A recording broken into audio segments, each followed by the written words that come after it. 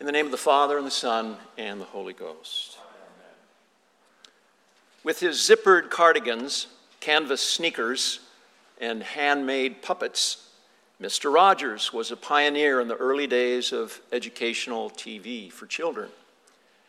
It is probably safe to say that there are very few of you here who could not sing along that very famous song that opened every new show, "It's a Beautiful Day in the Neighborhood." And as he finished tying his sneakers and zipping his cardigan, he would sing, "Won't you be my neighbor?" Fred Rogers of children's television fame was a good neighbor. But the lawyer's question to Jesus in our gospel parable this morning, "Who is my neighbor?" is just as relevant today as it was 2,000 years ago. Who is our neighbor? In today's gospel, Jesus is confronted by a legal expert sent specifically to test Jesus on the orthodoxy of his views. "Teacher," he asks, "what must I do to inherit eternal life?" That's an interesting beginning to the story. A lawyer looking for a loophole. Jesus said to the lawyer, "What is written in the law? What do you read there?" And the lawyer correctly answers from Deuteronomy 6 and Leviticus 19. "You shall love the Lord your God with all your heart and with all your soul and with all your strength, and your neighbor as yourself." And this lawyer was obviously a devout and intelligent man. Jesus said to him, "You have given the right answer. Do this, and you will live." But wanting to justify himself, Luke tells us, the lawyer, being tempered by a hesitant heart, pressed Jesus even further. "And who is my neighbor?" In other words, how exclusive must my circle be? Who can I legitimately exclude, exercise, or eradicate from neighbor status? Then Jesus told one of the best-known stories in all of literature, the parable of the Good Samaritan. To imagine how startling this parable was to those who first heard it would be an understatement, to say the least.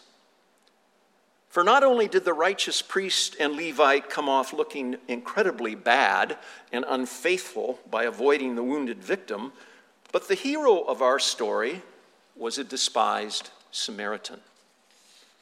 There was nothing good about any Samaritan in the strict Jewish mindset of that day. Without getting lost in the details, Samaritans were those Jews who survived or who were left behind during the exile and who eventually intermarried with Gentiles and others. Samaritans had separated themselves regionally and religiously from Jerusalem and from all temple worship. Because of this separation, the entire population of Samaria was considered ritually unclean and impure by all Jerusalem-centered Jews. Today, of course, being a Samaritan has positive meaning. Many hospitals and ministries are named after the Good Samaritan. Even laws have been written under the name Good Samaritan to protect those who unselfishly deliver, nurture, care, and render assistance. But back then, the hatred between the Jews and the Samaritans was at least as bad as the feeling Jews and Arabs have towards each other today. In the meantime, the listening lawyer knows immediately after hearing the word Samaritan that this man is not his neighbor. The response of the Samaritan, however, to the plight of the wounded man is indeed extraordinary and godly. His emotional response of pity immediately results in action. After giving emergency medical care and transport, he spends the night at the inn with the injured man and then leaves 2 denarii with the innkeeper. And that's amount equivalent to 3 weeks of room and board. And in a final act of grace, the Samaritan promises to return and pay whatever expenses have been incurred. Then Jesus turned the question back on the lawyer. Which of these 3 do you think was a neighbor to the man who fell into the hands of the robbers? The lawyer couldn't wiggle out of this one. He couldn't even grasp the concept of a Samaritan being good. nor even say the word. Notice the lawyer's response, quote, "The one who showed him mercy," unquote. Jesus then said again to him, "Go and do likewise." That's powerful. It's also disturbing. I'm not going to ask you to hold up your hand if you have ever passed by someone who was in trouble or asking for money and later thought of this familiar parable of our Lord. But how many sinners do we have here today? You can raise your hand on that one. Look around you. Those that aren't raising their hand are lying. Now they are one. We've all done it, haven't we? For a host of good reasons. At least they sounded good at the time. I've given the same reasons myself. He'll just spend it on booze or drugs, or it might be too dangerous to stop, or I've got hospital calls to make. But back in the deep recesses of our brains, the story remains, and it also reminds us. We've all been there, haven't we? And unless we've hardened our hearts so completely that little compassion remains, we all confess that there have been times we've acted more like the priest and the Levite than we've acted like the Good Samaritan. My purpose today, though, isn't to increase our guilt level or to ignite our would've, could've, should've's reflections. Instead, it is to celebrate this much-loved story, for it says much more about the foundations of our faith. The heart of authentic faith is love. When Jesus asked the lawyer what is written in the lawyer answered, "You shall love the Lord your God with all your heart, all your soul, all your strength, and your neighbor as yourself." That is the very center of our faith. It was the very center of Jewish faith. The Great Commandment was not something new that Jesus was seeking to introduce into Jewish faith and practice. It was there already, and it is how we are to live today. Beloved, there is no greater symbol today of the greatest commandment to love than the crucifix.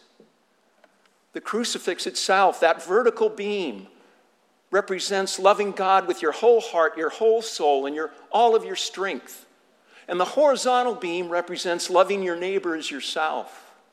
And where they intersect is the heart of the cross, where we're to live, where our love for God meets our love for our neighbor. Love is particularly at the heart of Christian faith. Love is at the center of faith for many people in the world, but it is uniquely so for Christians. Why? I do not know of any other God in any other religion who has scars on his hands and feet. Do you? Scars from having hung on that cross. And why did Christ go to the cross? Ultimately because of love. That's amazing. Were we deserving? No, quite the opposite. It was because we were helpless. Romans 3 says, quote, "While we were yet sinners, Christ died for us." We were like the stranger lying beside the road, beaten and bloody and about to breathe our last breath, and God saw us lying there and had mercy on us. How much does God love us? That much. Jesus' love is the hope of the world. It's amazing. We still live in a world of ancient hatreds, where cultures, countries, tribes, and races clash, where an eye for an eye and a tooth for a tooth is normative. One only needs to watch the recent evening news to see that. Only when we truly love God and truly love our neighbor can there be any hope for the world. When Jesus asked the lawyer, which one of these was a neighbor to the one who was robbed, he was asking that to us all, to you and to me. The answer is anyone who needs our love, anyone who needs the love of Jesus, regardless of their race, color, creed, or culture. Love trumps all hatred and bias. And as fellow brothers and sisters in Christ, we know that ultimately love is the answer to the world's most profound needs.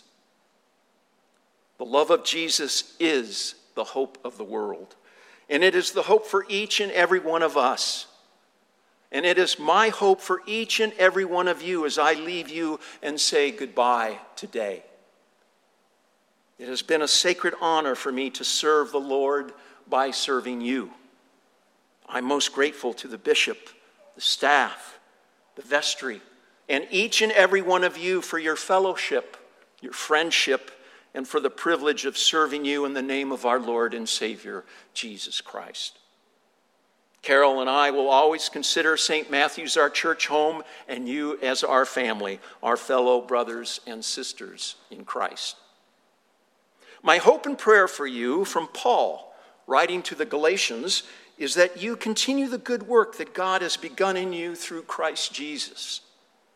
That you continue to nurture, care, pray, and love one another, bearing one another's burdens, and so fulfilling the law of Christ.